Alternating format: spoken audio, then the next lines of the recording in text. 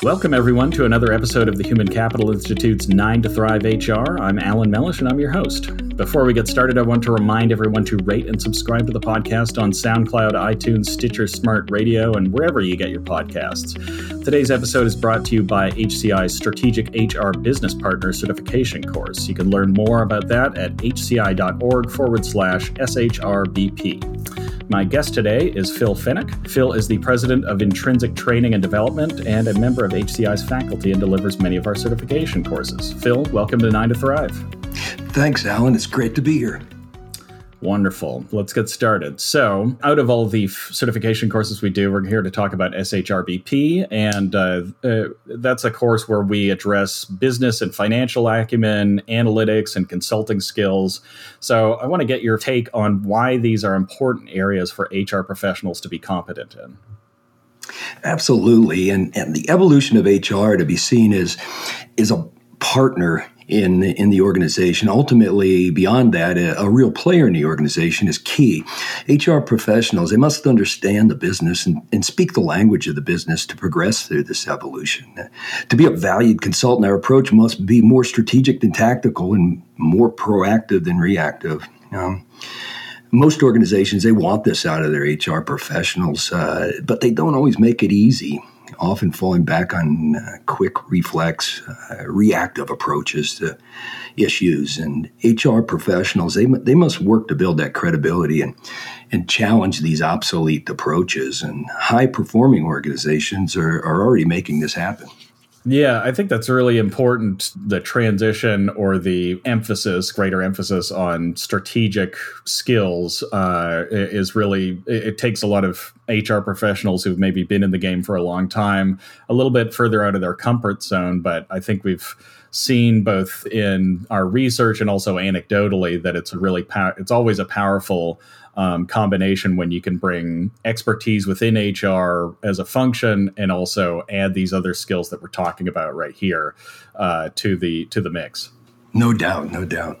So we know from our research that retention of high performers is once again the number one priority at organizations, and it has been for the past 3 years. That's no surprise, because I would be surprised if it wasn't in the top 5 if you went back 10 years on average. But especially now when the labor market's really tight, it's obviously got a little bit more intensity behind it, a little bit more of a burning platform, to use the term.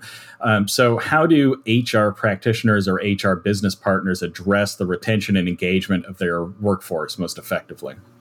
Yes, that's the $1 million question, and maybe for some organizations, the $1 billion question. Research also indicates engaged employees, they're satisfied employees. And important elements of employee engagement are autonomy and mastery and purpose. Employees want some space to navigate and make their own decisions. They want to be good at what they do, and they want to feel a sense of accomplishment with something important. Compensation, it is important, of course, but it's rarely the main factor. High-performing organizations realize if they pay their people properly, compensation concerns are not at the forefront. In fact, some organizations, like Mayo Clinic, they figured out how to retain high performers in spite of a lower compensation scale by nurturing an environment of higher purpose. Right. I think that's and you could probably see some of that in certain segments of the military or in other areas of the economy where there's a natural connection between the work and a higher purpose, where people are willing to accept maybe a little bit lower wage than what their peers in the same industry might be getting. But when there's these other elements at play, it doesn't matter as much. I heard a great comment from somebody once where it's not so much important to be the highest paying employer in a field, although that obviously helps. It's more important to have these elements of autonomy, mastery, and purpose mingled with the point where people don't feel like they're being underpaid. If people start feeling that way, then it taps into our feelings of fairness, and then that's all they're going to think about. Moving right along, I think another constant that we've seen in the economy at large is change. Change is constant and expected because organizations are transforming business practices and models to stay competitive. So a lot of things shifting around, strategies shifting, operational procedures shifting. Some are also recognizing that people and culture will need to change at the same time in order to adapt to new frameworks and new strategies. What advice do you have for HR professionals in supporting or leading transformations in culture? Yes. Most organizations, they tell us that they're in a constant state of change. It never stops. And perhaps this is due to accelerated technology or globalization. But regardless, it's the truth. It's the simple truth. Well, some employees, they might welcome change. Most do not. Some are actually terrified that the change will threaten their jobs or make life difficult for them. HR professionals, they can help make change easier within their organizations by structuring proven change management approaches that can empower leadership in their organizations toward better outcomes. HCI has actually borrowed from some of the best processes, I believe, in change management with a method that's as easy and as simple as ABC. ABC it's actually an acronym for architect, broadcaster, coach. The approach emphasizes a strong plan, the architect part, followed by effective communication, broadcaster, and reinforced at the ground level with informed coaches who help battle that resistance. Change can be a challenge, but a structured and intentional methodology will make things smoother and more successful. Yeah. I think when everybody at least has a sense that they know where things are going and that they have support to get there, that's really a crucial piece to overcoming a lot of that resistance. Lastly, you've been an HCI facilitator for a few years. What do you like most about teaching the SHRBP course? It's got a lot in there, as we've been talking about already. But what's your favorite aspect of it? What do you like when you see people in the classroom? Oh, Alan, that's a good question. I would actually say I love teaching the Strategic HR Business Partner course. And one of the reasons it's almost like a high level, it gives a bit of just about every other course HCI offers over a 3-day span. And I've seen proven success from this approach at my longtime former employer, DHL Express. The organization, it was suffering from serious existential crisis about 15 years ago, until a strategy was set to simplify organizational objectives and engage employees. What happened was within 2 years, the organization was turning things around, and it's presently profitable, enjoys recognition as a great place to work. The visionary CEO, Ken Allen, claims this achievement, the part of it he's most proud of during this turnaround was motivating employees through a signature engagement program called Certified International Specialist, or CIS for short.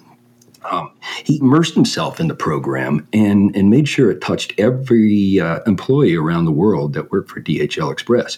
And these real life experiences, they give me plenty to draw from as we share stories during these sessions. Yeah. I mean, and I think to dig in on a little bit of what you said, the leadership, support, and immersion, not just saying I'm the CEO and I approve this message, but really getting involved and getting hands dirty sets a great example for those on the executive team below him, and also the rest of the organization seeing, well, if this guy's this fired up and involved in the program, we should probably take notice, because anybody who's worked in an organization of any size knows that sometimes there are those initiatives that come through, and the way that you respond to them is, well, let's give it 6 months and I'll see if I'm going to jump on board, if it's going to last. Yeah, you're exactly right. In many of the HCI courses, we have discussions that revolve around initiatives, people initiatives, talent initiatives, that maybe the most important thing is to make sure that you have strong support from the top levels. And that just doesn't mean an initial at the bottom of a page that says, okay, I approve, now go make this happen. They've got to be the focal point, and they've got to really show strong support for it to be successful. Gotcha. Rather than just holding the golden shovel at the groundbreaking ceremony, They need to get in and hammer a few nails. That's right. That's right. Well, Phil, it's been a pleasure talking with you today. What's the best way for people to stay up to date on what you're doing? Well, they can follow the hci.org site and look at the courses. I facilitate a lot of courses for HCI, and if they look for me on that or with my company, Intrinsic Training and Development, they can find me there or on LinkedIn as well. Excellent. All right. Well, thank you so much for your time. Once again, to those in the audience, if this discussion was of interest to you, take the next step and go to hci.org/SHRBP to learn more about this particular course.